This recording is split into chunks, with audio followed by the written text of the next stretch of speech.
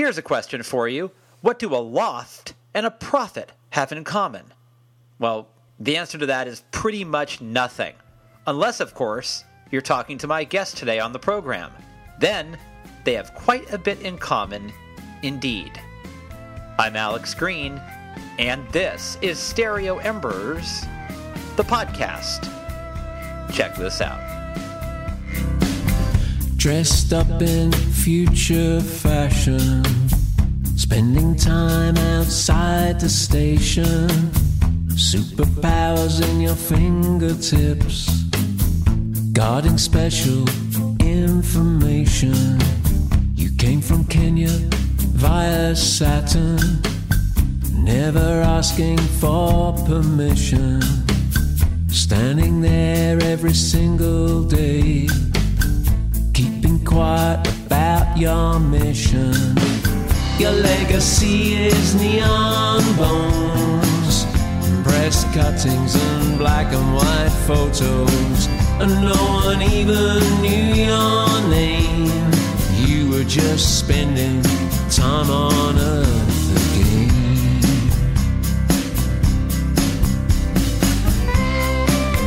That is the music of my guest today on the program, Pete Astor. Let me tell you a little bit about Pete Astor. The British-born singer-songwriter Pete Astor has a lot in common with lofts and prophets because he's been both. Now, that might sound weird, but it's about to sound not so weird because I'm going to explain it to you. Astor was the frontman for the band The Loft, and when that outfit split up, he formed the Weather Prophets. Man, I love the Weather Prophets all through high school. They were one of my favorite bands. They put out a handful of albums, including the fabulous Diesel River and the miraculous Judges, Juries, and Horsemen. Astor kept the dream alive after the Prophets split up, emerging with projects like The Wisdom of Harry and Ellis Island Sound. Currently, Pete Astor is a senior lecturer at the University of Westminster, where he teaches, researches, and writes about music. And in 2014, his book on Richard Hell and the Voidoids' Blank Generation was released as part of Bloomsbury's 33 1/3 series. And guess what? Throughout the years, Pete Astor hasn't stopped putting out solo albums which are practically peerless. From Submarine to One for the Ghost to his outstanding new one, Time on Earth, Pete Astor remains one of the most compelling figures in modern music. He's quietly amassed a discography that's redolent with thought, lyrical dexterity, observational smarts, and hooks galore. The fact is, Pete Astor is one of the most listenable artists out there. Of his new album, Time on Earth, Dave Cantrell of Stereo Embers magazine wrote, "It's punchy in the melodic, reassuring way we've come to expect. Somehow poignant and unsentimental in equal measure, it's a worthy addition to an already bursting canon of sublime pop jewels." And this conversation, well, I think it also falls under the sublime jewels category. So here you go. Me and Pete Astor having a conversation right here on Stereo Embers, the podcast.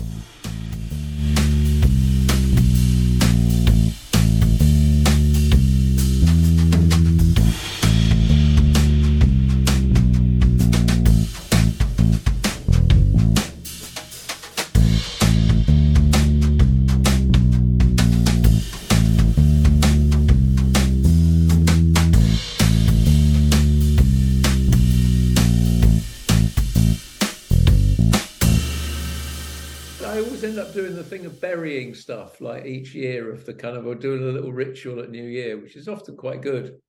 But actually I took a photograph of what I buried last year and it was basically exactly the same, like it's about belief and faith and fortitude and kindness, generosity, just trying to be a better person basically, which one consistently fails at.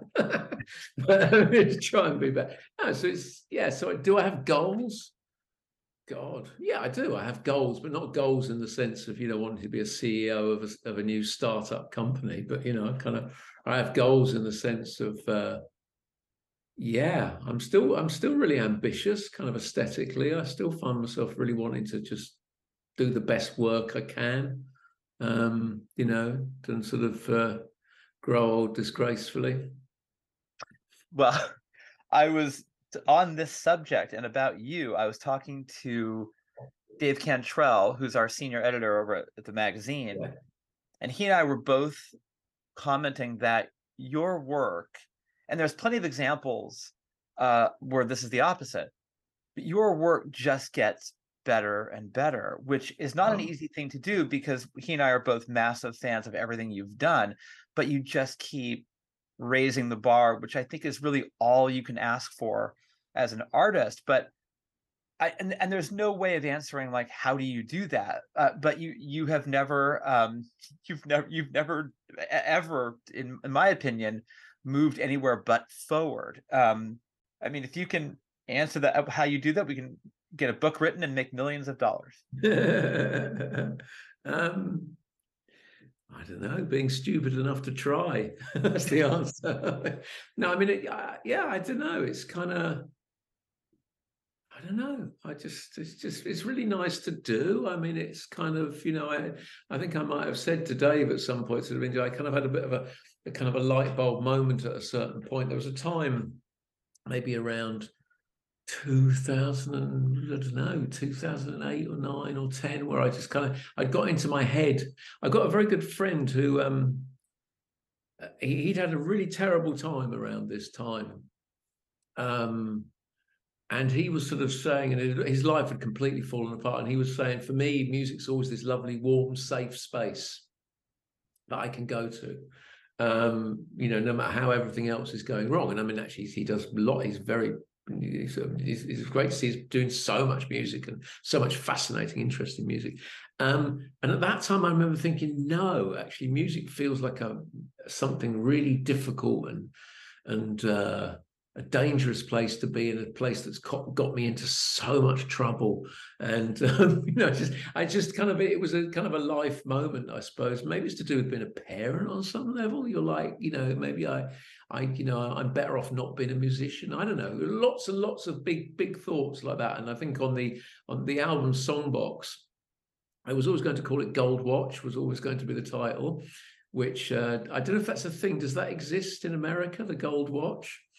You mean when you retire, they give you the gold watch? Yeah, I mean, in my mind, that was like, I'm done, and then the last song on the record is very much like, I'm done now. Do you know what I mean?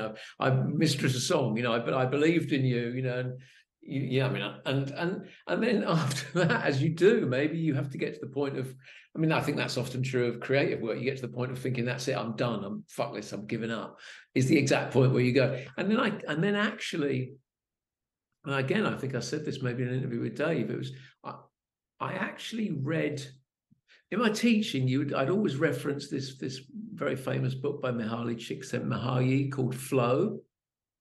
And it's a concept that's constantly bandied around, and I referenced it and I knew about it, but I never actually read the book, and then I actually read the book, which is a big fucker, do you know what I mean? And I read it, and it was really revelatory, in a way that, the ideas are kind of relatively not banal, but I mean, they're just kind of, they go, and it's that thing of achieving flow where you kind of forget yourself and it becomes valuable in a sort of a way of like the search. I mean, obviously the bumper sticker for the book is, the magic guide to happiness. Do you know what I mean? You're like, oh, well, I'll buy that then. Yeah.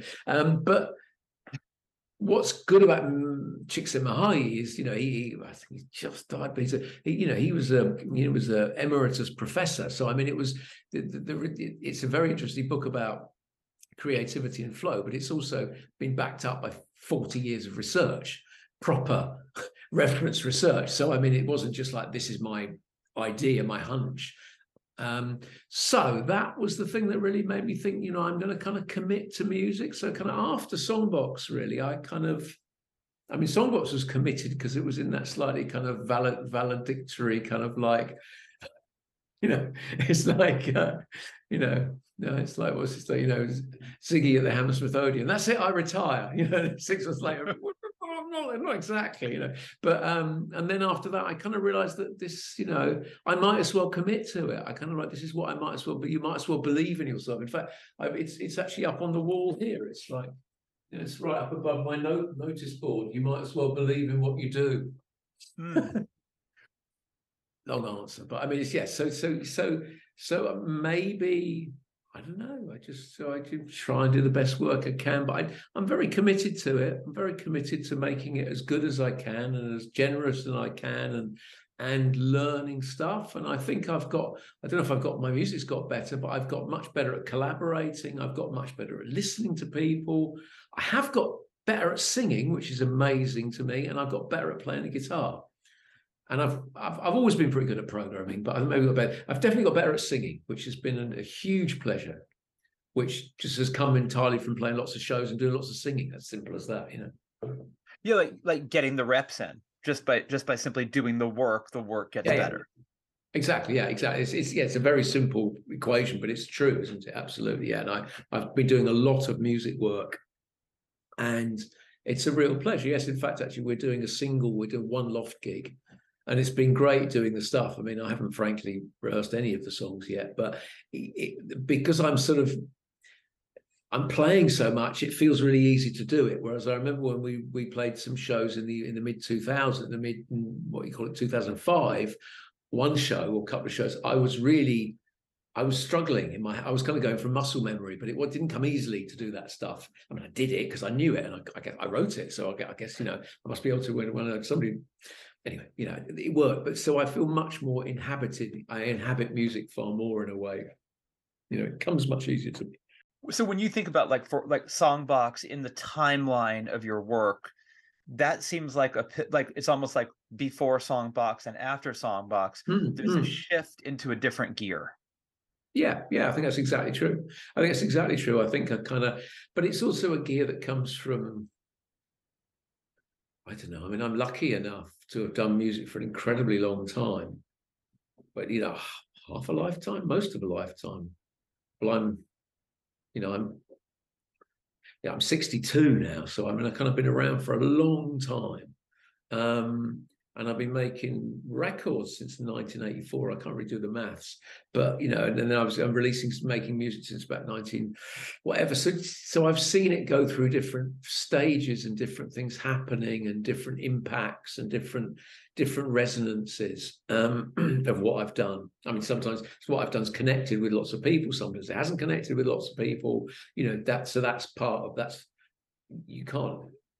You could hope for that, but you can't make it do that. It just does it. You just do what you do and hope to connect with people. So yeah, I think there was definitely a stage where I suppose I felt after Songbox, I thought I'm a lifer. That's it. I felt like a lifer. I'm a lifer. I can't remember who said that, but I used that. I thought that phrase made sense. I thought, yeah, I'm a lifer now. So you kind of realize, like, at that point, all right, look, I'm not going to go sell real estate. This is what I'm going to be doing. Definitely not. No, exactly. And also, this is what I do, and also I'm kind of not done yet as well. I mean, I feel like I've got, I still want to write. I can't. I mean, even through the time I was trying not to write songs, this is when I was this discussion with my friend. I was going. It's like a fucking illness. Do you know what I mean? It's like I can't stop doing this. I want to stop doing it. I want to sort of. It felt I sort of characterized it as something. Was pathological, so I mean, obviously I felt bad about the fact I couldn't stop writing songs, even though I didn't really want to. They would still appear. So I think it was just like, this is what I do, this is what I am, for want of a better word, and also I had the kind of I also had the gift of but this is a bit of a made up theory that I made up, but I always think that when you get to 50, mathematically, it's nigh on absolutely impossible that you will be on the planet for as long as you've been on the planet in the future. In the future, you will not be as long. So when you're 40, you can you still know you imagine you're going to be 80 or whatever. Whereas when you're 50, you definitely aren't going to get to 100, and that makes every year after the age of 50 incredibly valuable and clear, because you're like, I'm not fucking around here. Do you know what I mean? This is, I'm on the downward slope. I mean, that amazing line by Philip Larkin, what Philip Larkin, what for us is a mountain, for them is rising ground. I mean, it's just typical miserable fucker, but I get it. Do you know what I mean? And I don't know if it's quite rising ground. Well, it is rising ground for me. Yeah, I can see it, and also, a lot of contemporaries are falling, and are passing. And that's really they're going to other places, So that's a big one as well. That's life doing that to you, and indeed death doing that to you, I mean, every year is important. I would almost say every day, every hour Absolutely. feels Yeah. like it's like, much more precious, because I think when you're younger, I'm in my 50s now too, and it's like, when you're younger, you feel that time, there's a kind of infinite I mean, intellectually, it's not, but it feels infinite. And it Yeah. feels like all the work you plan to do, there's plenty of time to do it. And then you're right, you hit 50, and then you realize, like, I better move fast.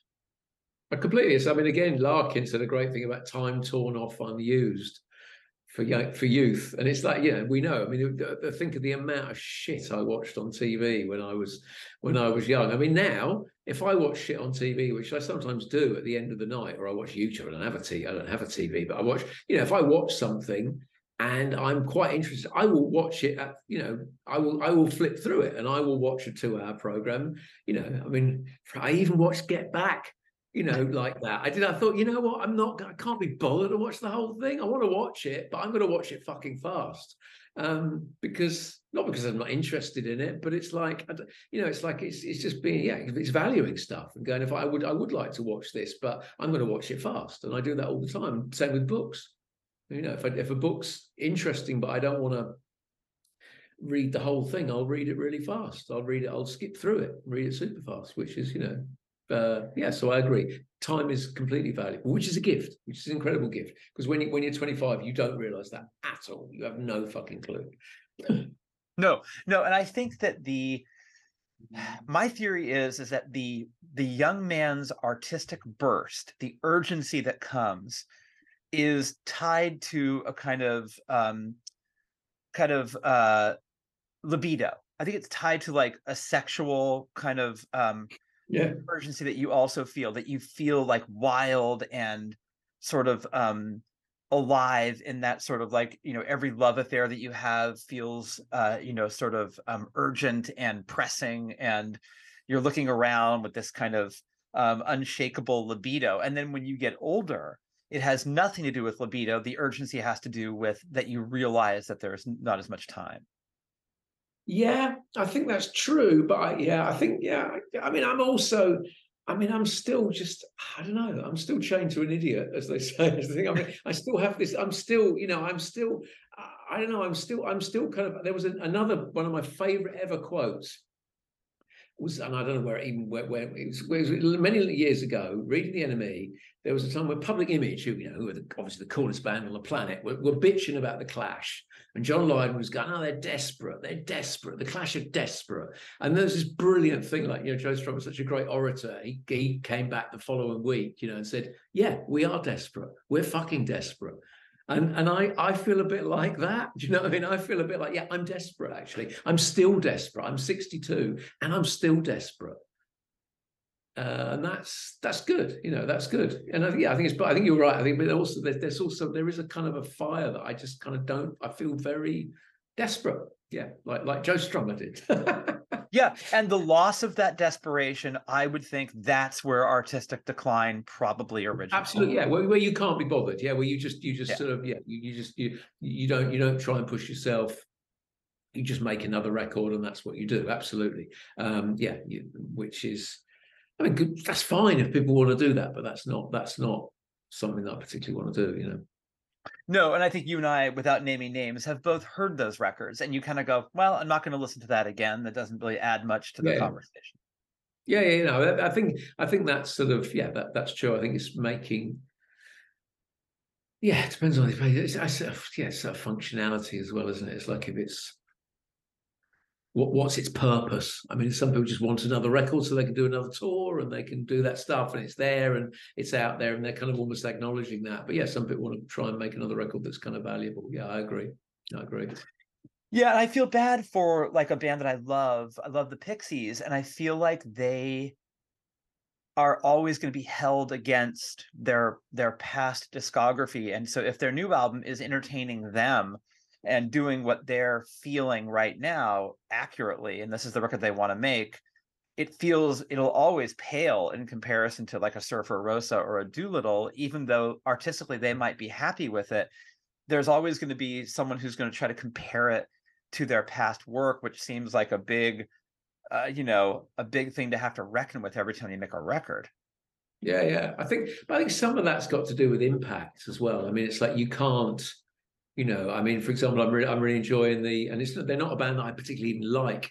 There's got lots of stuff I'm enjoying more, but the new Yeah Yeah Yeahs record, which seems like I come to them as someone who was never a fan when they came up. I can acknowledge they were good, but they didn't mean much to me. I know they meant lots to people, but they seem to be people that have made another record and it has to mean something to them, but they can never have the impact they had when they first came out. So I think the other thing with the Pixies is it's like, I think there is maybe a way to do stuff where you acknowledge it maybe doesn't have the impact in terms of cultural impact because of the timing thing. When you sort of step outside of it, it can't have that sort of seismic moment.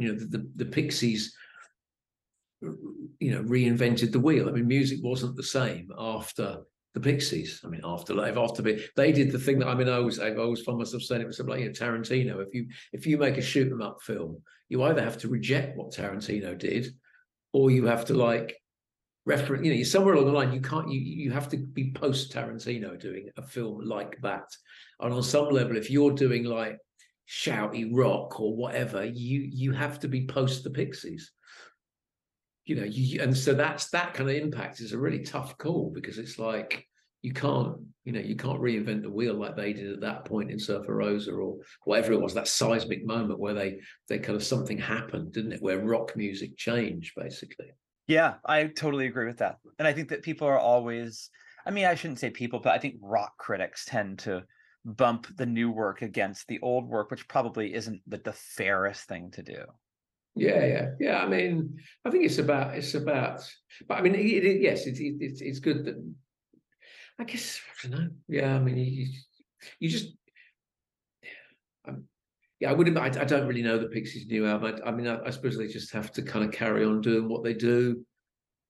It's maybe like a lifestyle choice as well, isn't it? I mean, they carry on touring. I mean, I also feel very grateful that I love playing shows, but that's not my living. I've got a job, so I kind of like that makes me, I think, sort of. I mean, I don't have to worry about playing a tour in order to make money. Do you know what I mean? I don't have to release an album every 2 years in order to get an advance and make some money and do a tour and sort of do that. I can play gigs when I want to play gigs. And I love playing shows, and I can release, but you know what I mean? It's not, so that's kind of quite important to me. And I think maybe with the Pixies, and that's fair enough. They've got a career, haven't they? Very much a career where they release a record, they play a tour, and the people, so they make another record, and that's what they do. Good luck to them. But yeah, I think it's maybe on a different level in a sense because it's work, and it can be great work, but it's work. Early on with the Loft or the Prophets, what did you have a plan, or did you think I'll do this for a couple of years and then I'll do? In other words, were you always planning to be a lifer, or was there even a plan in place? No, there was absolutely no plan in place. I mean, I very much came from a place where no one in my family was a musician. The idea that I would do anything to do with music was considered so stupid and so ridiculous. And so you writing songs, I mean, I did not come from a creative family or any kind of, there wasn't that kind of, my father was, but he died very young. So it's like I said, so obviously that must have come from him in a certain way, but my basic vibe, they weren't bad people, but it wasn't the idea of making something creative was just considered completely stupid. It's like, well, why aren't you an estate agent? That was always the dream. It was like, you should be an estate agent. Ironically, you're talking about real estate. That would have been a dream. That would have been a success. That would have been like, he's doing the right thing. He's doing something sensible. So when I ended up making music, making a living at it and making records, I was so surprised because it seemed like such an utterly stupid thing to do. It seemed so unlikely that anybody like me would do that from where I came from and from everyone I knew, that I don't know. I guess I was kind of like, wow, well, I guess I'm doing this now. I mean, no plan at all. I guess, I don't know. Yeah, I just didn't really think about it. I just did it, and I couldn't help myself. And I think on some level, I was sort of stubborn enough and stupid enough to keep on doing it. Because I think there's definitely an element of that. There's definitely an element of stubbornness and stupidity. Because it's a bit like if you're smart, you'd think, well, you know what? I mean, there's been plenty of times in my life where I could have jumped off and done something different.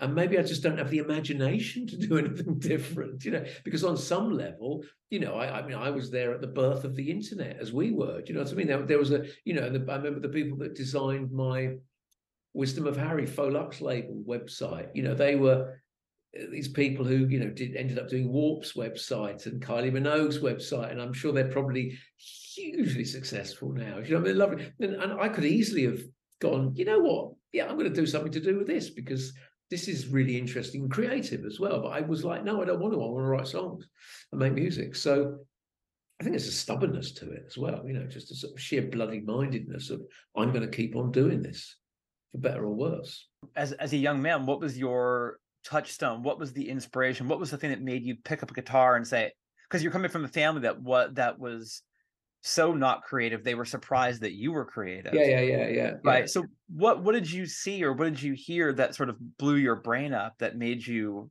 want to do it? What I did was, it's very, I mean, it's because I don't know if you probably have seen it, we both wrote one, didn't we? The 33 1/3 book. Yeah. You know, the one I wrote about Richard Hell. I mean, in a sense that, you know, it made me examine why I like Richard Hell, but why I got into music. Basically, it was a kind of, I mean, it's in the book where I talk about, you know, the older guy, Nigel Lynn, had lent me Raw Power. This would have been 1974 or 75. And I'm cycling down the road with Raw Power on my bike.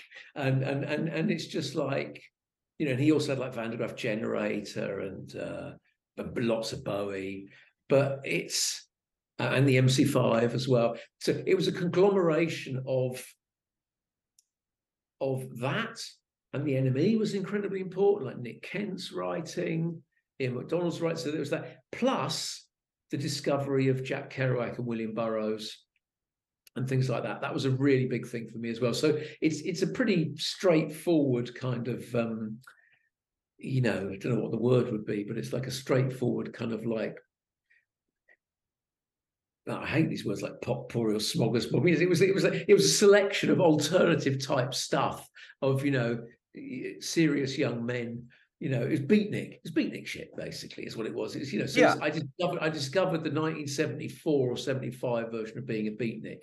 And I remember listening to, I used to go to the local record shop, again, that amazing thing, you know, the church of the record shop, Howard Leach in Colchester, and I knew the guy that worked there. I'd hang out, and I listened to stuff, and I listened to the Velvet Underground and Nico, I remember when I was about 13 or 14 in the shop on the headphones, and I listened to Heroin, and I thought, this is amazing. I got it home and thought, this is horrible. I hate this record. This is so, Sunday morning completely confused me because I thought this was weird, but it's not. And then I grew to love it. And exactly the same thing happened with Troutmouse Replica, which he also played me. And I listened to Frownland and thought, this is the most amazing thing I've ever heard. And then I got it home and thought, oh, for fuck's sake, there's no music on some of these. It's just cacophonous. And then again, I came to love it. So I was well educated. I was lucky because I was educated by people in record shops, and I also, the local gig place where I lived in Colchester was Essex University.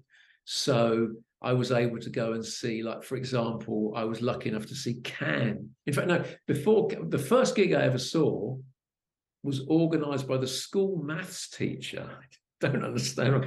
It took us all on a coach to Clacton to see Hawkwind when Lemmy was still in them. You know, wow. We were smoking weed as well. We were smoking weed at the gig. It's like the Clacton Town Hall in the days when you could smoke, but in the days when you could smoke weed as well. So it's like smoking weed in the Clacton Town Hall, watching Hawkwind.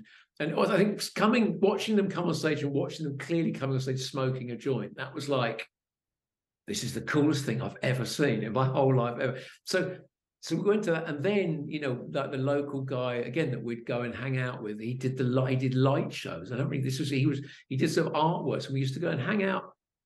This is a silly, if you don't mind, it's a stupid story, but it's quite funny. We used to go and hang out at my friend Vincent's house, and Vincent's mum was agoraphobic. So for some reason, she was happy. I suppose that happens. I mean, it happened. You know, where one house becomes the party house, and we were 13, so we weren't exactly party, but we all would be in Vincent's room and listening to music and stuff like that. And again, I remember quite clearly with drugs, actually, it was like a joint going round. And I remember thinking, and at school, it's like, if you smoke a joint, you will become a heroin addict. It is absolutely definite. And I remember it going round and me thinking, I'll risk it for a biscuit, I'll see how it goes. Because at school, that was an absolute, we had big, long talks from the police about that gateway drug idea.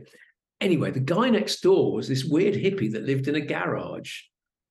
I think it was in his parents' house, but he lived in the garage upstairs. So we'd go up there, and there was a weed connection. He did artworks, but he also did light shows. And Can were playing at Essex University, and we'd always go to the gigs, and he did the light show. So we saw, we would go to the gigs every week anyway. But so, I was lucky enough to see Can in 1974. Do you know what I mean? So it's like, so, with Tony Debsky doing the light show, do you know what I mean? The weird hippie that lived next door, doing the oil wheel, I think it was, whatever that thing. But yeah, so I had an education in, like, for example, a really key show for me at that time was the Count Bishops. You remember the Count Bishops? The Frankie Miller band were meant to be playing, and they didn't show up. So the Count Bishops, the support band, ended up headlining. And for me in 1975, to see a band not wearing flares, wearing leather jackets, playing kind of, it would have been R&B, punky R&B, but it was a massive moment. It was that Dr. Feelgood moment where you're like, well, so again, that was my world. You know what I mean? That was my world. That's what everything was based on, I was talking to Justin from Delamitri, and he was telling me how much he loves The Fall and Joy Division, but his music sounds nothing like The Fall or Joy Division. Interesting. And for you, like, you're listening to like the Stooges, the MC5, Velvet Underground, yet your music doesn't really sound like that stuff. So what it does, it's almost like it lights the pilot light of creativity, and then your stuff filters through that and comes out in its own way, which is really cool. Yeah, that's interesting. I mean, I think the Can thing is something because obviously doing the Wisdom of Harry and Ellis Island Sound, and now I've got a project called The Attendant as well, which is kind of spoken word stuff. I don't know if you're aware of that project that I do as well. So that's there's another side of me that always does do the kind of weirder odd stuff and program stuff, and doesn't do stuff on guitar. So for me, that's always there. But yeah, there's still that kind of, it's a classicism, I think. I just love that classicism of trying to make, I mean, I was always amazed. I remember Andy from the Loft, who was a journalist as well, did a trip with Mark Smith. And Mark Smith was like, I love the Loft. I absolutely love the Loft. And Andy was like, really? I thought you'd despise us. Do you know what I mean? But he absolutely adored us. Same with Rob Lloyd as well. We played with the Nightingales recently. Yeah, so I find that quite flattering that I admit that sometimes I feel like I'm painting watercolors, yet people that make very aggy, shonky music, sort of, very sort of aggy music, they recognize something, I don't know, that maybe sounds pretty, but actually has a spirit which is slightly different. Yeah, I mean, I think it was that love of classicism. I think the other thing about music is, if I can, you said what is interesting, I'm thinking out loud actually, but I think you made me think of something really quite key. A friend of mine the first band I was in was a band called Damp Jungle, who you're probably not aware of. We were going to have a release on, anyway, so side thing. Someone like Simon Reynolds, for a very complicated set of reasons, really didn't like me or the Weather Prophet. Simon Reynolds from the Melody Maker. But he loved this thing called Fuck Off tapes, which were cassette tapes. And we were going to be on Fuck Off tapes, my band Damp Jungle, who were completely lo-fi. It did finally come out on a weird label, cassette label in 2012. So it's this weird. My friend Adam, who was my co-worker in that band, he ended up running an art centre. He runs an amazing art centre up in the Lake District, where he does amazing, cutting-edge, strange, but brilliant communal art. So what was I going to say? What was my point here? I've lost my way with the Adam thing. That's really annoying. So I went a bit moronic then. Hold on, senior moment. What was it about? Anyway, that's right. Okay. So they've taken over this pub and turned it into this art centre. It's still a pub. He's wanted me to curate the jukebox. So I'm getting to curate some of the jukebox. And so then I've just made a Spotify playlist, which is going to be out soon when they bought all the records and put it in the jukebox, called Youth Club 1972. So, sorry, long answer to a short question. that's a really big part of my music taste. I'll send you that Spotify playlist if you like, because it's not. I haven't. We're going to do there's going to be a film of it when we talk about it. I'm going to go up and be a guest at the Arts Centre, and we're going to unveil the new track, the tracks that they're all going off and buying on. On the internet, whatever, buying on eBay and all the weird old. But so, I've done this Youth Club 1972, which is kind of sort of vaguely true to when I was at the Youth Club in 1972. And I've been very wary in terms of the compiling that it's not. Obviously, you compile Youth Club 1972 and you've got an absolute treasure trove of stuff that's amazing. But I've kind of made sure to put things like, I don't know, Tom Jones on it, rather than T-Rex, or maybe it's I think maybe T-Rex, but avoiding because there's so many, you can just fill it with obvious classics. Go, well, that's right. But actually, what I was trying to be a little bit more like what we were actually listening to in 1972 in the Youth Club. So anyway, so what I'm saying is, I think a lot of the Loft and the Weather Prophets came from that actually, and even the stuff I'm doing now. Yeah, I find that fascinating, because for me, it's like as a 15-year-old, I got really into the Doors.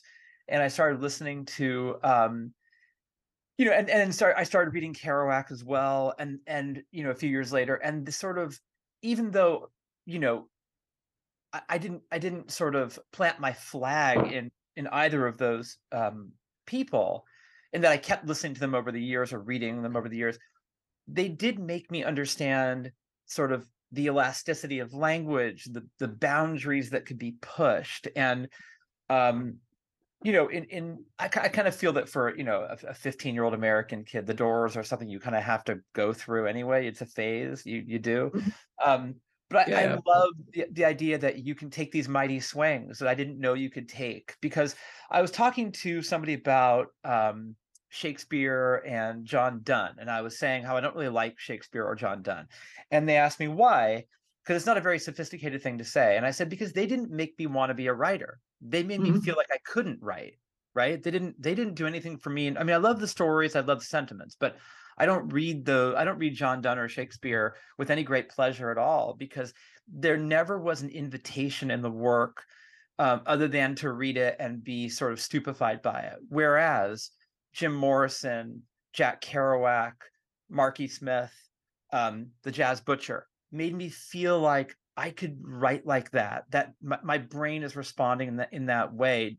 Is that what happened to you as well? Yeah, I mean, it's funny you should say that, because I mean, I'm a definite. I mean, I've read a lot of Shakespeare on more than one occasion, and a few years ago, I reread the sonnets, and I just don't get it. I really don't get it. I even went to the Globe about 10 years ago and thought, I'm really going to just get this. It's the right age for me to get it. And I did an English literature degree. And I'm like, I think it's overrated. Yeah, I think it's overrated. It's like, and it was quite painful watching it at the Globe, because what you had was these actors and actresses putting on an amazing show to make some incomprehensible bollocks interesting to the audience, who was, of course, sold out, because there was nothing in it that was in itself interesting. I mean, different times, I guess. It's like, it's just, there's a whole different sensibility, I guess. I mean, who knows? But I completely agree with you. I mean, I have no interest in it whatsoever. And I think it's another thing about being older, isn't it? You can go, do you know what? It doesn't do it for me. I'd rather read whatever. I don't know. I'd rather read Steve Jones's. I mean, my reading tastes tend to veer massively between, on the one hand, I'll be reading Emily Dickinson, and then I'll also be really enjoying reading the Steve Jones autobio, which is, As Told To, which is a great piece of work, actually. But what I mean? So I veer from very, very more sort of earnest stuff to very unearnest stuff, which I love, So I totally agree with you. Yeah. You and I'm a fellow English major, and I felt like I'm not I mean, there's nothing wrong with the Fairy Queen, but it just doesn't really make me want to pick up a pen. Whereas like Hemingway made me want to start writing. Of course, Fitzgerald made me want to start writing. And so I think that, for me as a writer, I'm not a musician at all, but as a writer, I responded to these things. I couldn't defend Kerouac's work, all of it now, and say, it's the greatest stuff ever, but it did explode my brain in a way it needed to be exploded. And I think that's an interesting thing to happen. Yeah, no, I think that's right. I think you just have a sort of a kind of a cultural fit, which it gets to something in it. And it's just that kind of, Yeah, I mean, it's very, and then you end up being a certain kind of young man, of which still exists. Do you know what I mean? It doesn't change. I mean, other people might blow their minds, but it's still basically the same. I mean, I really enjoy.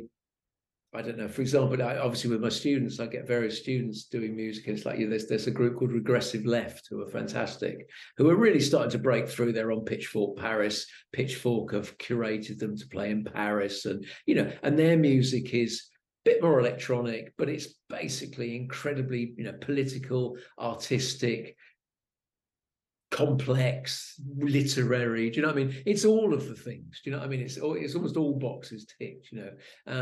Yeah, so I get that. I think that there is that's what happens, and I agree with absolutely with the writing thing. It's getting something that's actually a bit more. I mean, for example, recently I'm a huge reader of poetry, and I've really enjoyed reading C.B. Smith. Actually, at Nick Cave's recommendation, because Nick Cave is Stephen Smith, I probably was always a little bit like, well, it's not complex enough, it's not difficult enough, it's too mainstream, it's too entertaining, and of course, it's not. It's like that's what pop music's like. That's the world of like pop music. It's like, let's look down on it because it's actually easy to listen to, and it's not painful. It's generous. I mean, I think I mentioned generous right at the beginning. I think being generous is quite important. So entertaining people is. It's lovely. It's communicating with people. I mean, trying to communicate. I mean, that's also the absolute beauty of making music, playing live, especially, but also making this record. I'm really pleased and really flattered by lots of people who seem to have responded to the record I've just made, which is amazing. Things where you're like, wow, God, that's fantastic. It worked. It communicated. It got through, which is lovely. It's an amazing thing, and it feels incredibly unlikely. But it's amazing when it happens,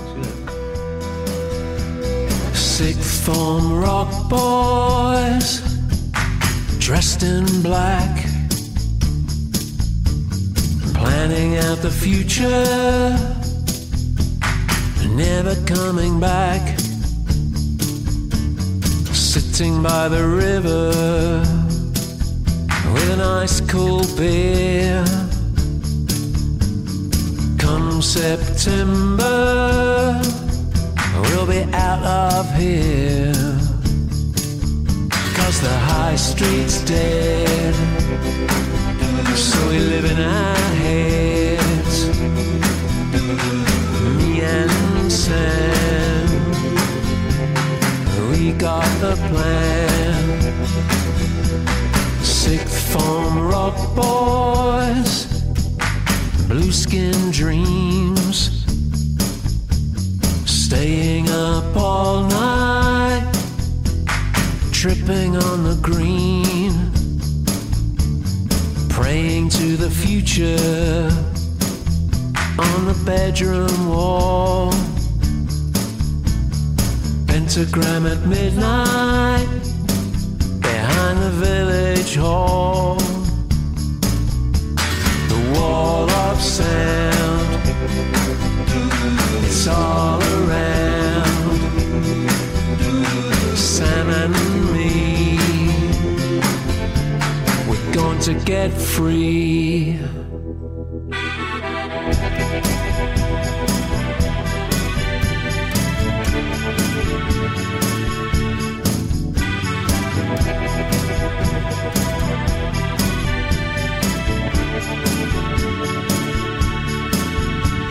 Sixth form rock boys,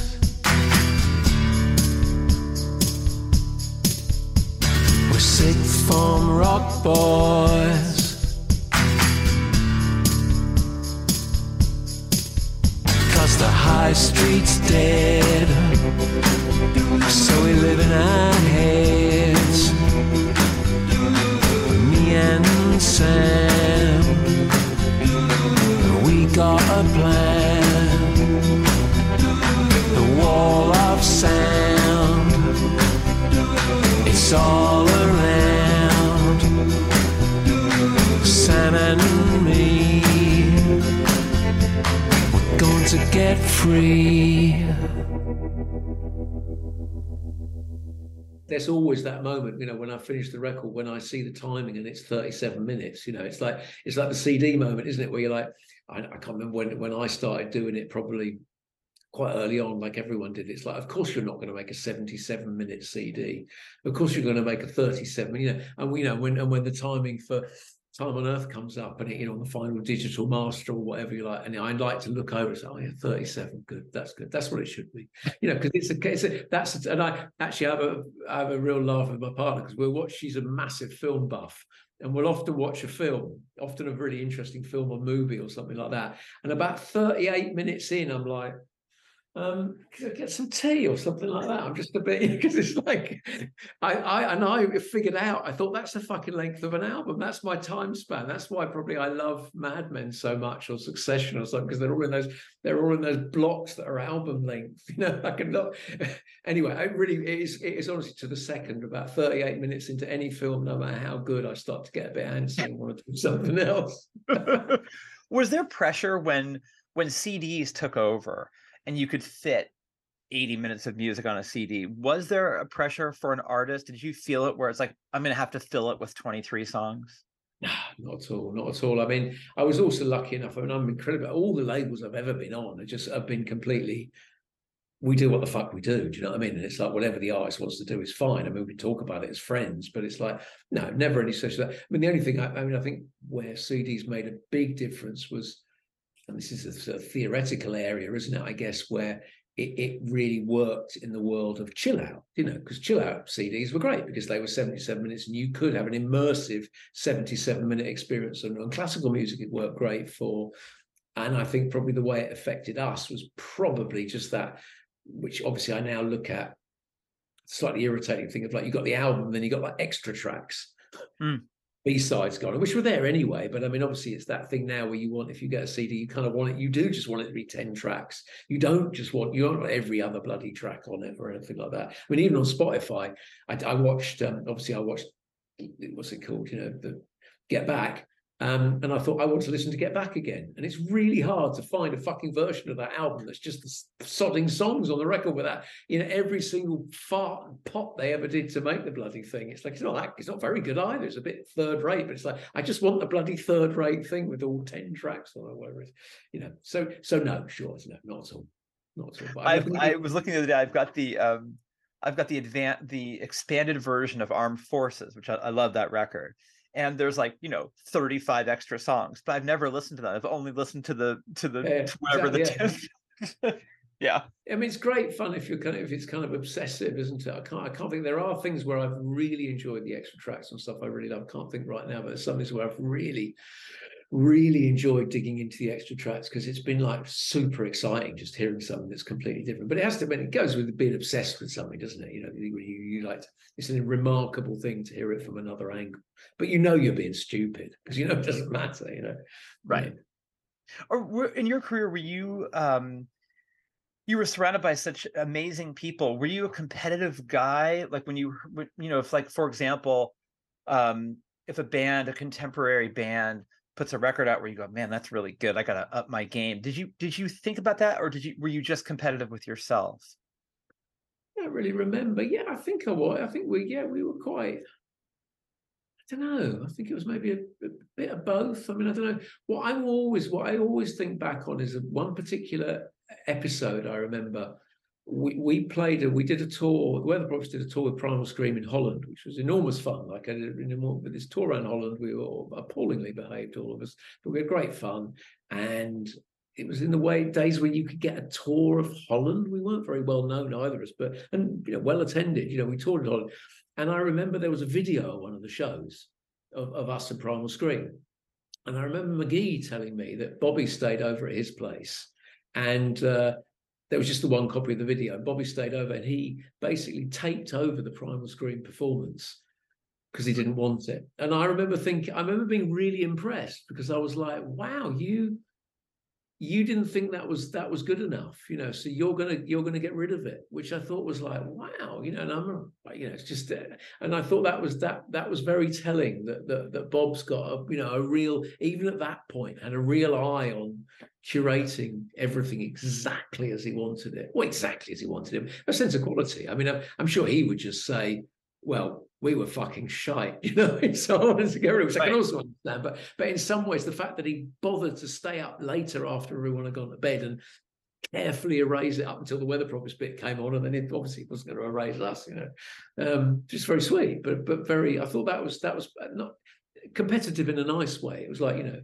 think mainly ourselves. I think we weren't that aware of, because things were, I mean, compared with now, they weren't fractured at all, but they were still quite fractured and separated, and you know, you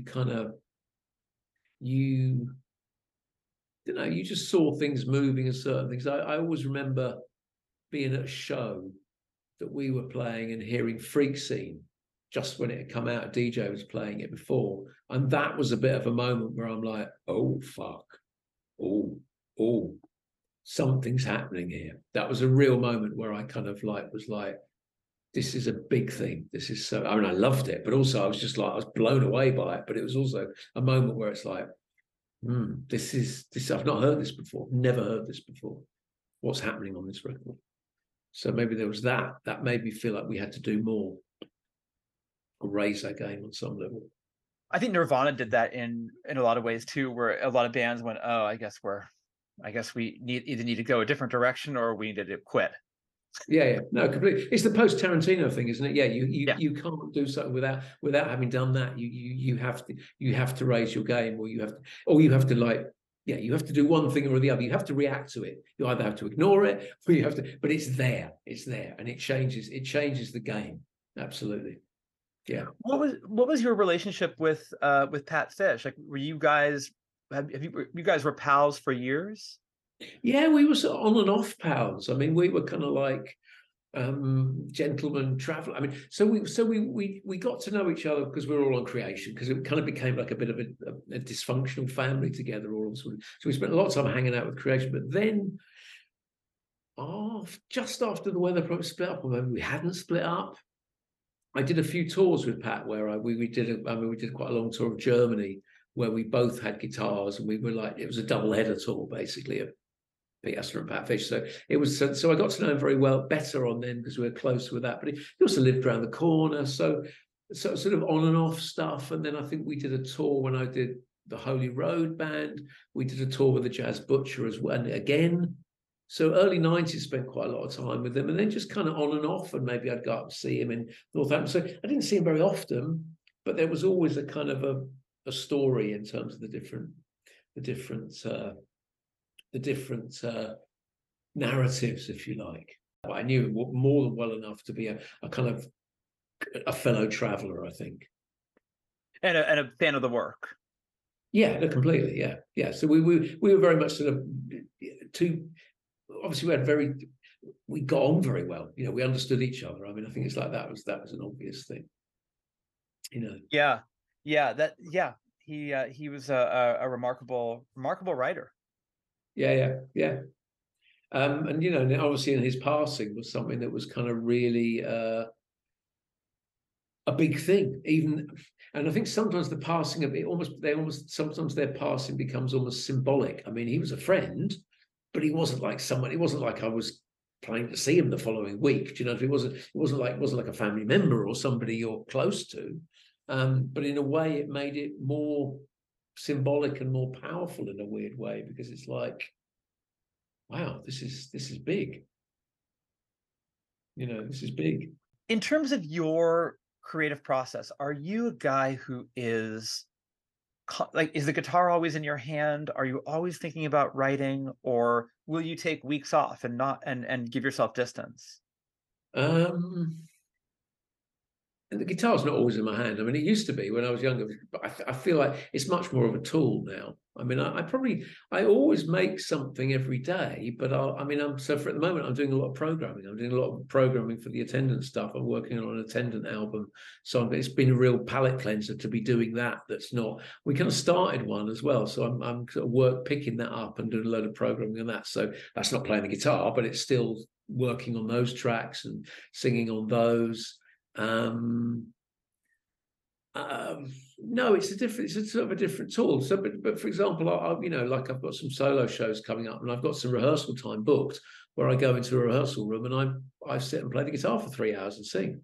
you know, and that's a huge pleasure. I turn my phone off and I just go there and spend 3 hours just in flow, basically, just singing songs and playing, not really working on songs, more like actually just performing them to no one. But it's a lovely thing to do. It's like, I mean, you could call it practicing, but it's not really practicing. I don't play any of the songs more than once, but it's like that's a huge pleasure.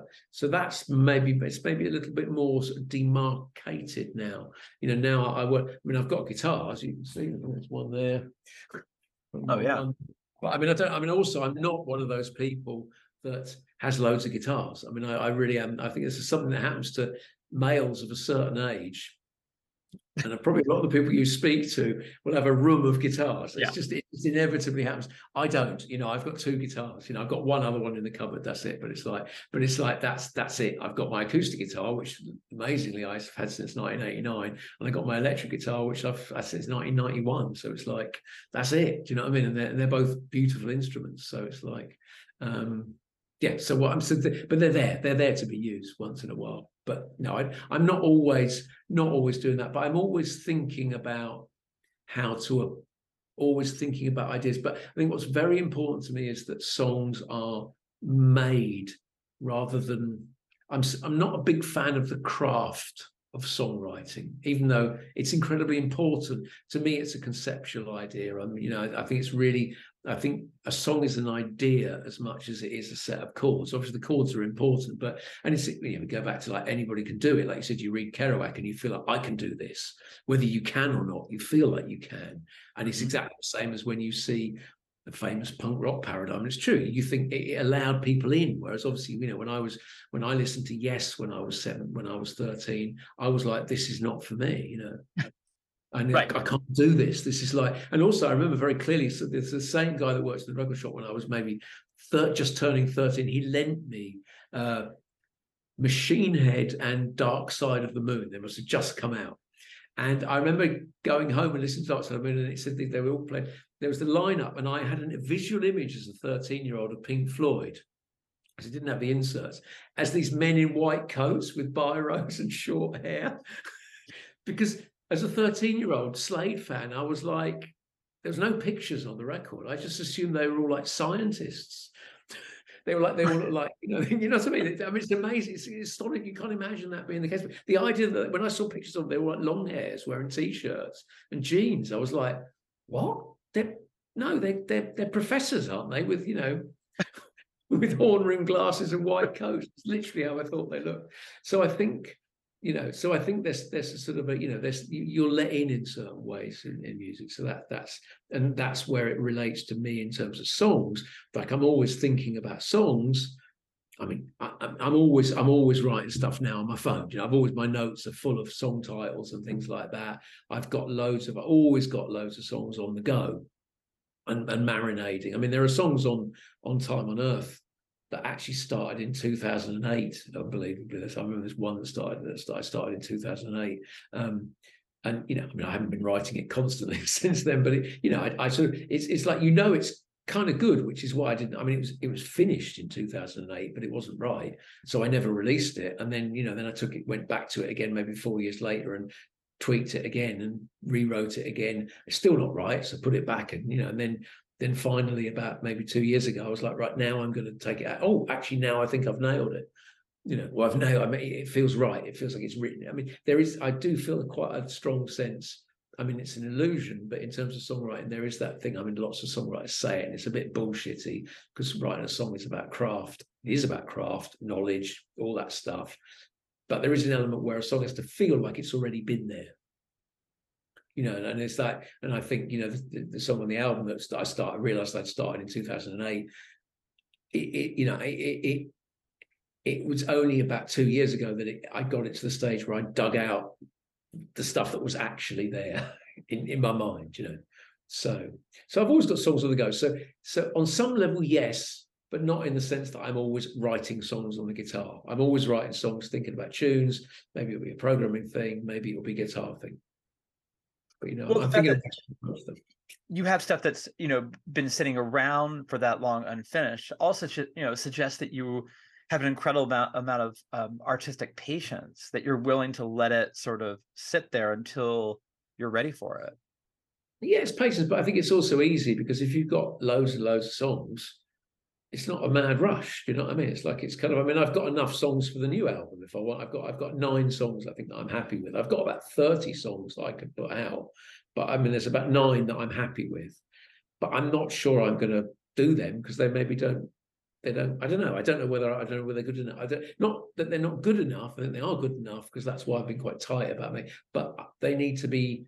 They need to be doing something interesting. I mean, I think maybe the next. I don't know what I feel very strongly about the next record is. I want to do something that actually pushes me again. You know, I mean, maybe I'll make it a collaborative record. Maybe for a while I was thinking maybe I won't write the music on the next record. Maybe all the songs will be co-written or something like that. I don't know, or I don't know, just something that sort of, which is why doing The Attendant is fantastic because it's not Pete Astor song. So I kind of like that feels kind of right to be doing that. And I'm, you know, I may also, I mean, I think we're positing the idea of a record of me doing versions of old songs with the band that I've got at the moment, probably with the band.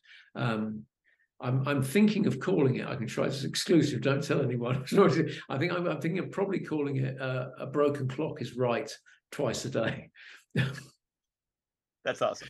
And then kind I'll of take like, that out, but yeah, it's great. and I'm going to. So I like the idea of just having a sort of. I'll probably I'm going to see how maybe just have a sort of, you know, do a set of 10 songs. Maybe the obvious one, maybe sort of 1 or 2 of the obvious ones, maybe none of the obvious ones, but just kind of revisiting them maybe in a slightly more vocal first way. I mean, there'll be band things, but they won't be kind of rock band things. They'll be far more kind of like, I mean, a bit like the album, but they'll be. I'll be making them with Ian and Andy and Neil Scott and Sean Reed because they're amazing people to play with. But quite minimal, I think, quite minimal as a set of songs. So that's been posited as something because I really enjoy playing the whole catalogue of what I've done. I'm really proud of it. It's great. It's great doing that, and it's great playing solo sometimes because you get that.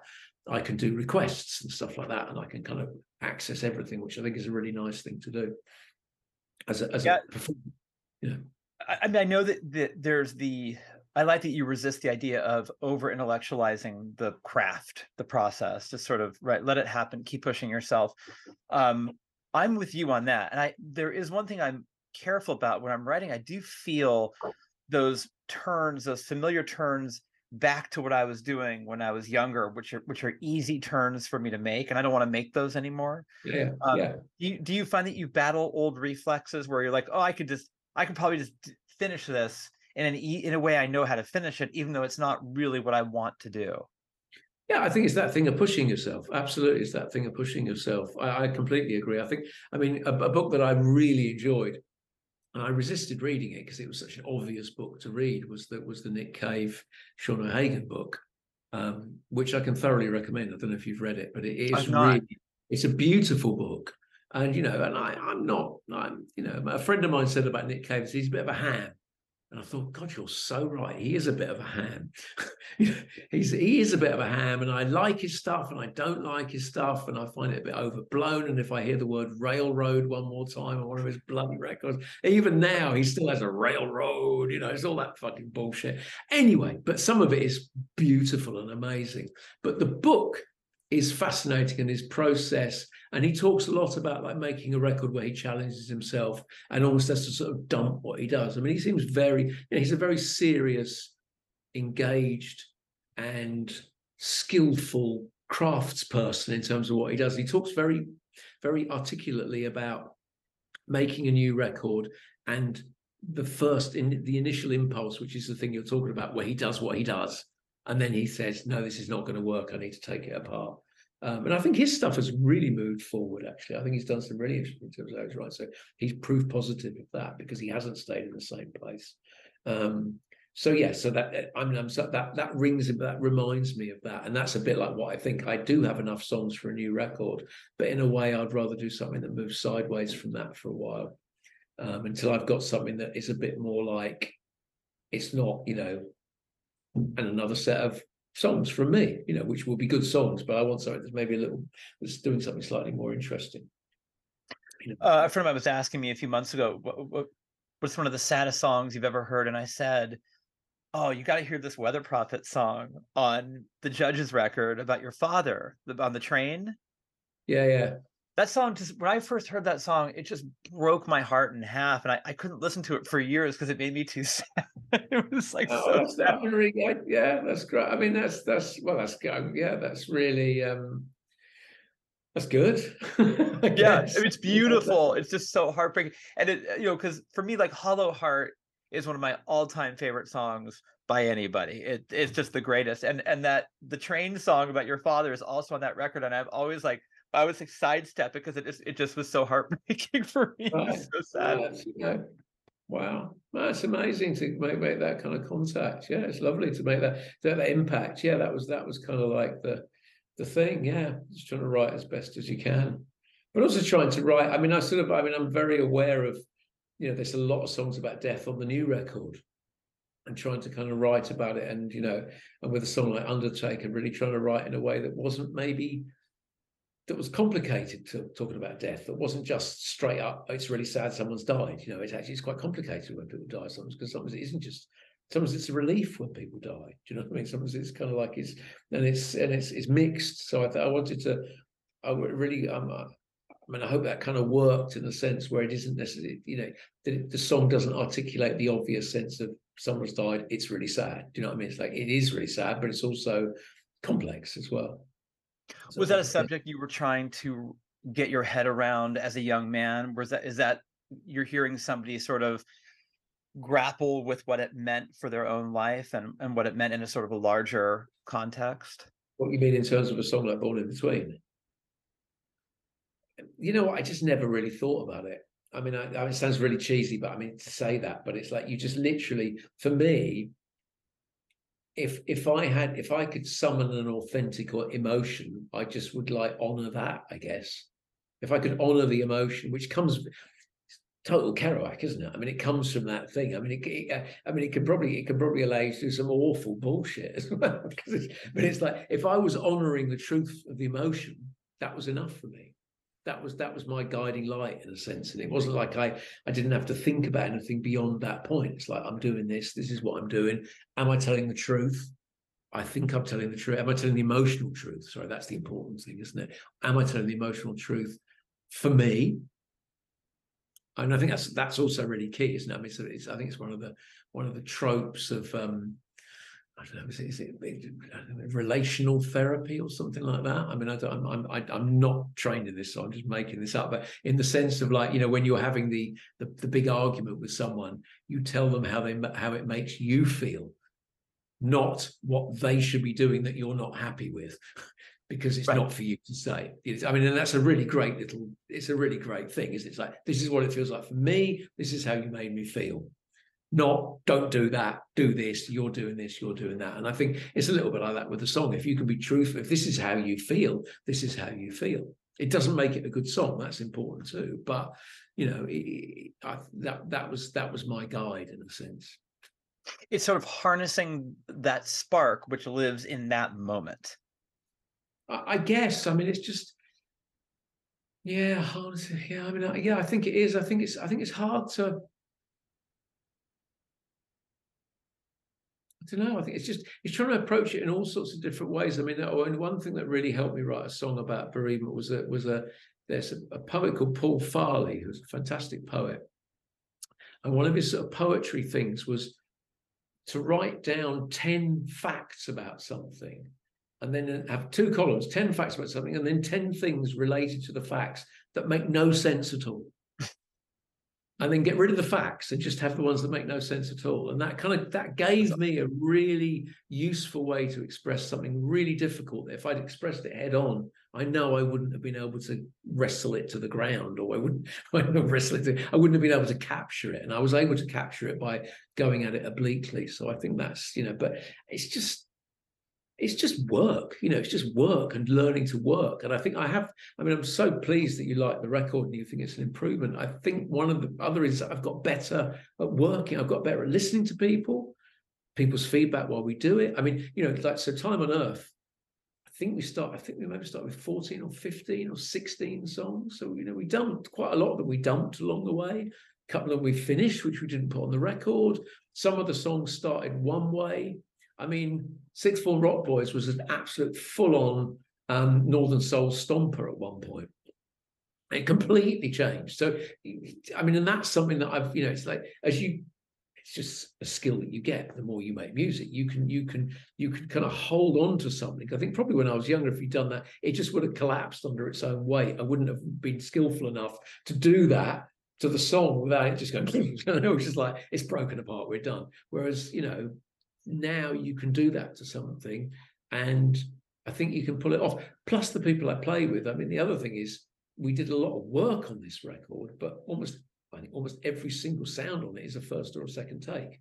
So I mean, because I'm lucky enough to play with the most amazing musicians. Do you know what I mean? It's like, I mean, I think the bass on English Weather was the second thing that went on. We initially just had the drum machine and my voice and the guitar, and we gave it to Andy because he couldn't come in that day, and he played the whole bass line from one end to the other with nothing else. He had no idea there were going to be any strings. He had no idea there was going to be any before the drums, and there's no drums when he played the bass. And there's not a single note on the bass line in that song that's changed.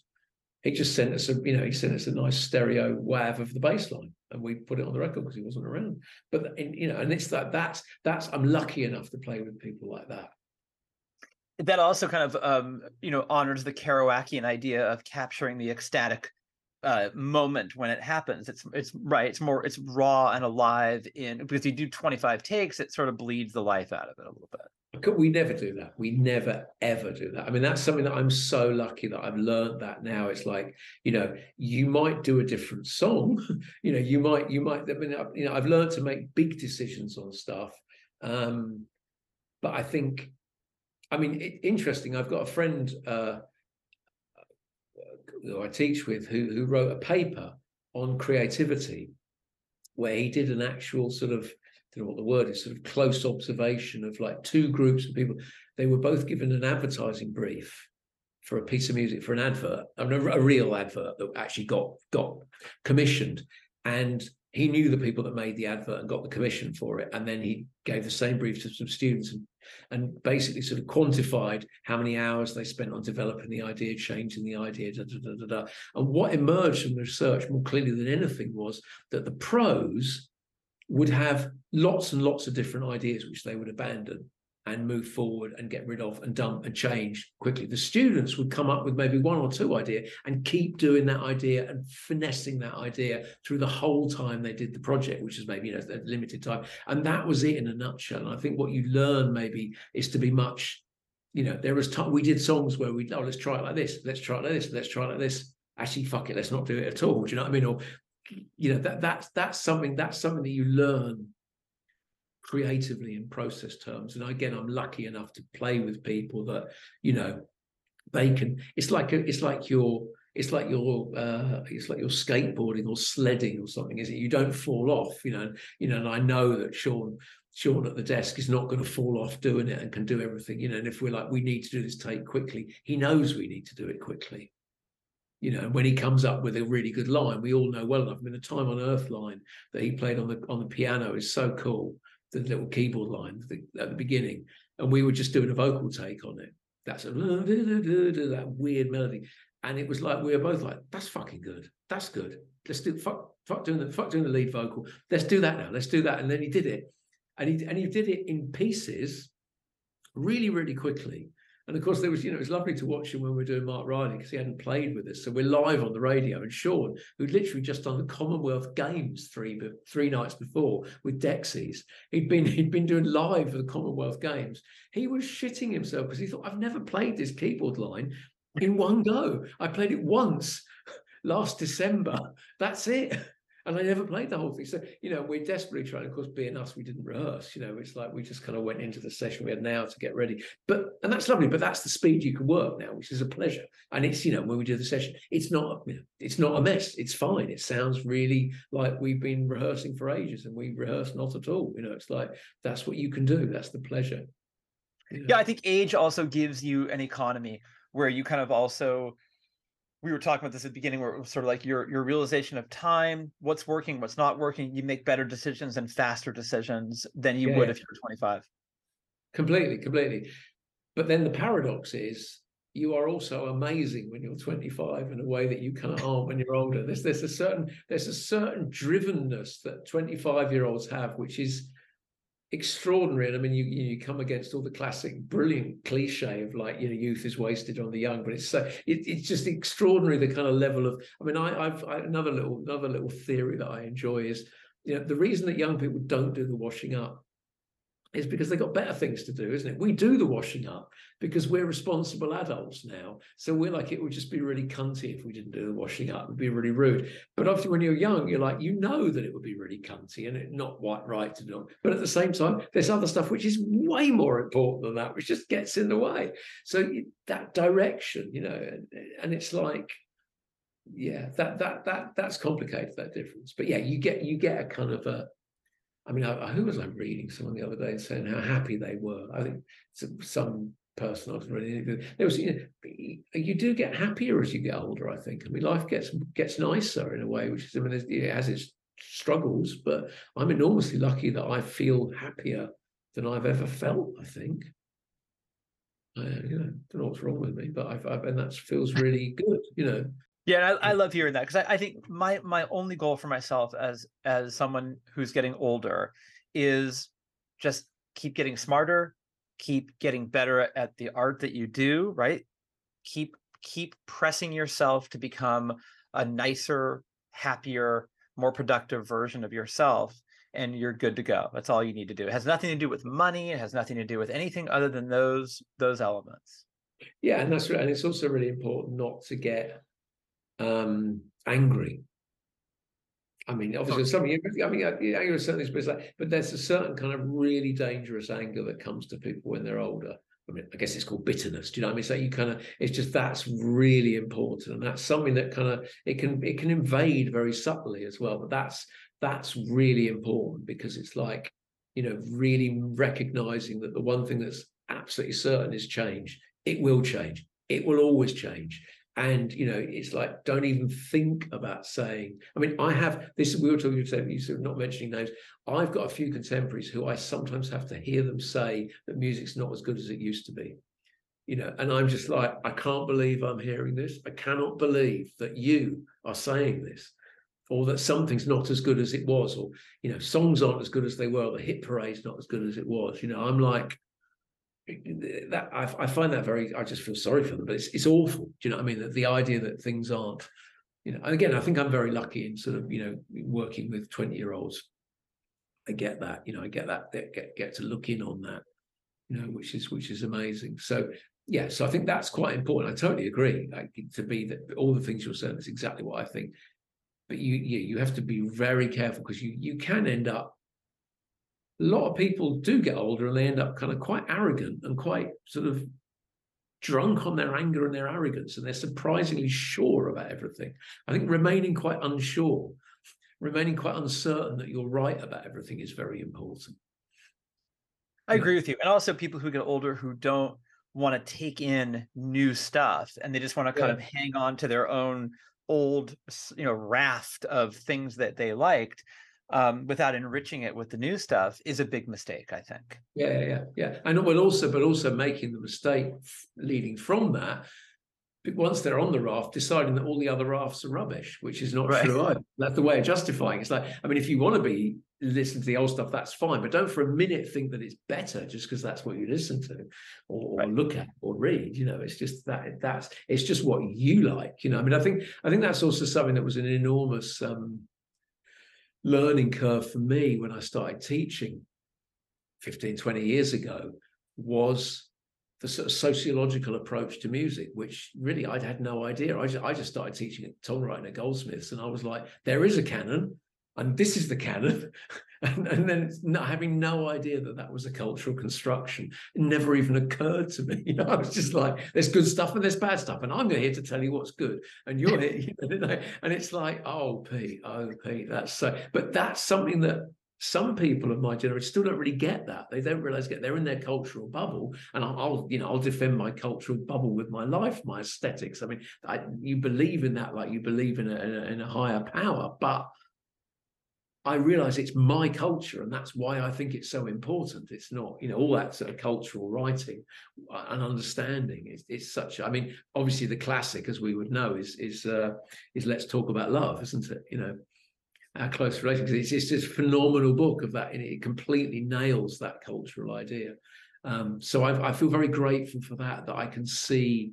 It gives you almost like a Taoist sense of acceptance of stuff, of like, no matter how important I think something is, or somebody thinks something I might have done might be, it's just that communication, and that's lovely, but it's not I don't know what the word is. It's not permanent. That's not the right word. It's not inherent.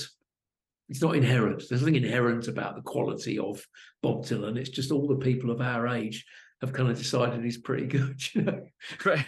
Well, you know what I mean? It's like that's not. I mean, you know, yes, he's probably pretty good, but that's what they said about Shakespeare. And look what happened to him, you know.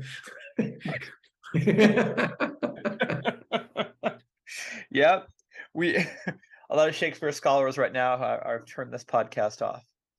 Yeah, that's like, I mean, I think that's why it's also really important to remember. You know, I remember talking to a friend of mine. I can't remember. Yeah, it was an artist who did a song. I did a bit of an illustration on songbooks. The guy who writes for this art magazine, Freeze, and he was going. I was saying, please tell me the names of some artists, some Victorian artists that were really big. And now nobody gives a shit. I can't remember, you know, he was able to say, yeah, no, he totally got into the subject, because that's it. There are people who were like, you know, who were like Dylan sized, who now nobody cares about, you know. So it's like, it's not a given.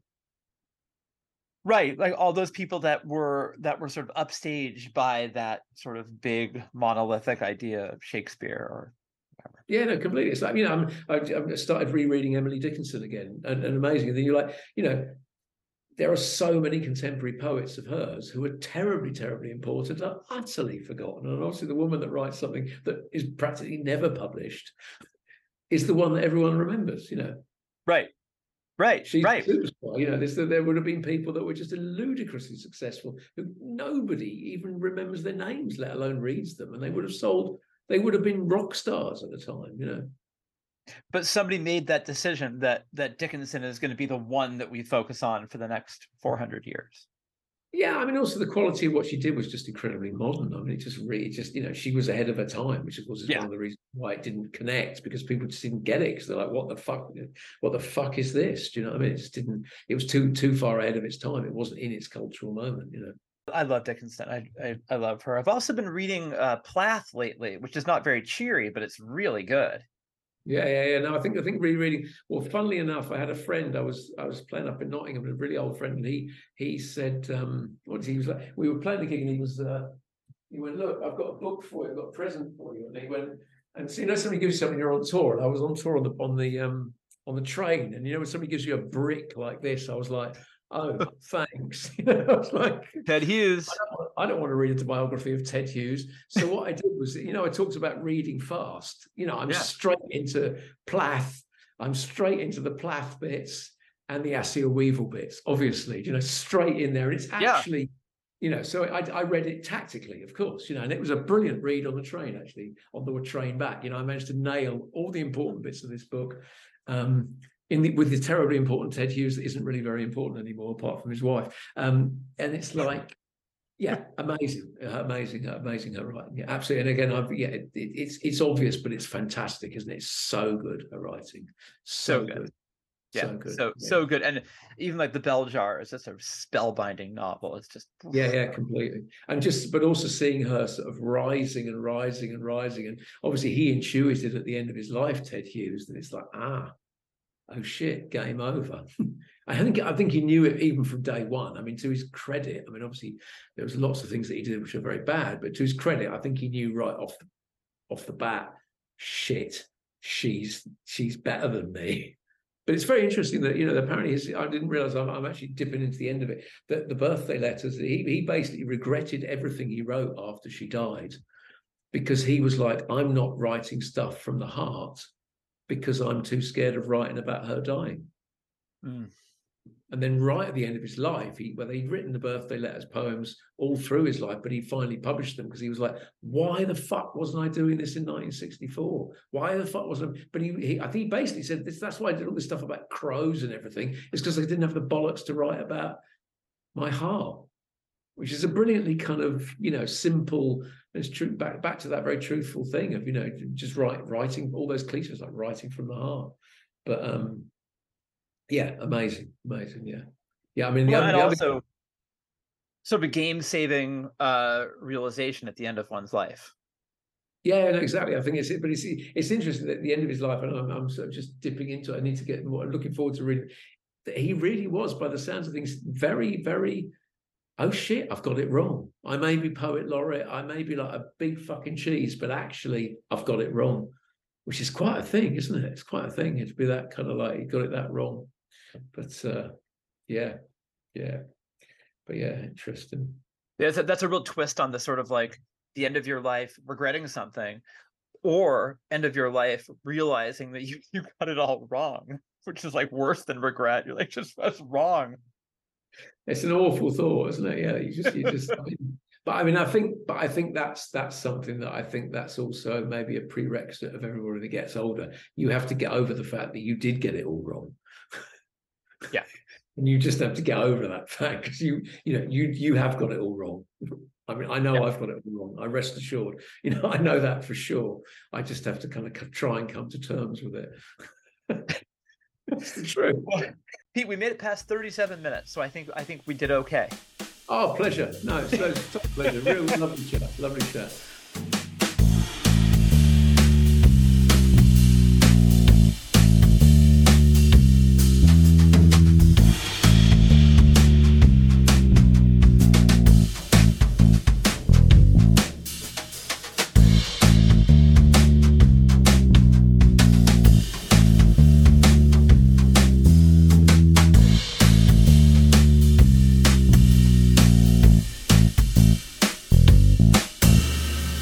Such a great chat. That was Pete Astor. Hope you enjoyed that. I certainly did.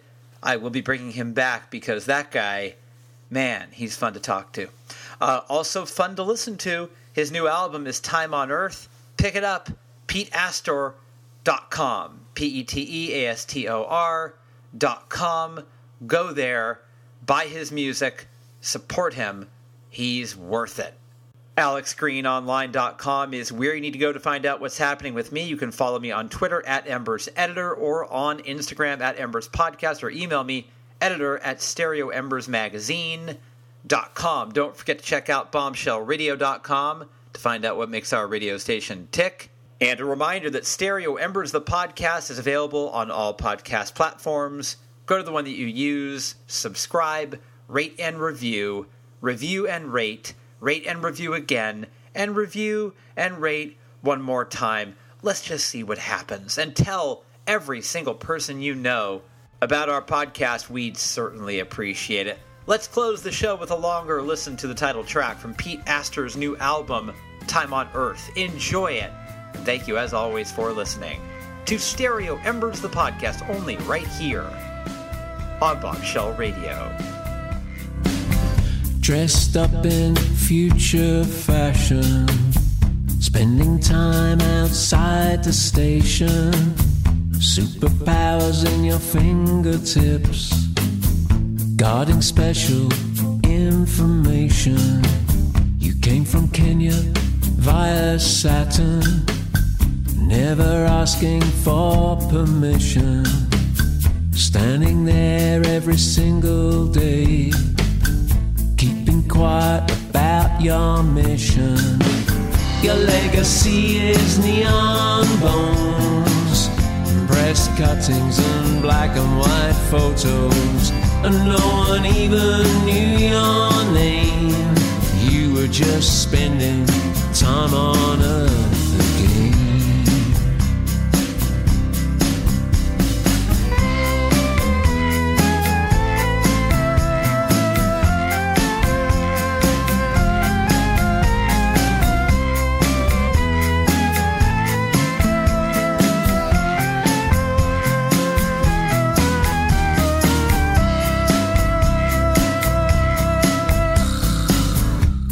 Stories and new religions, like Jesus on holiday.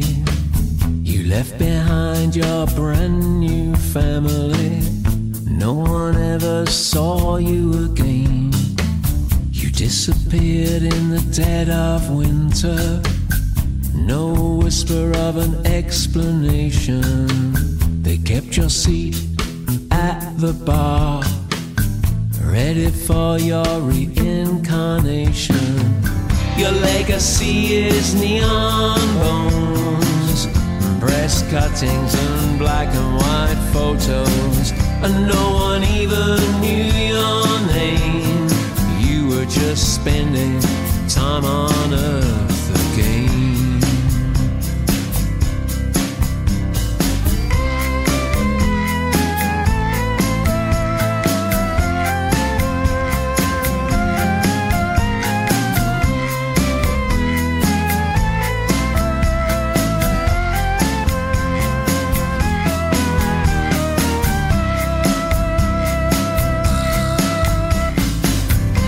Legacy is neon bones, breast cuttings and black and white photos, and no one even knew your name.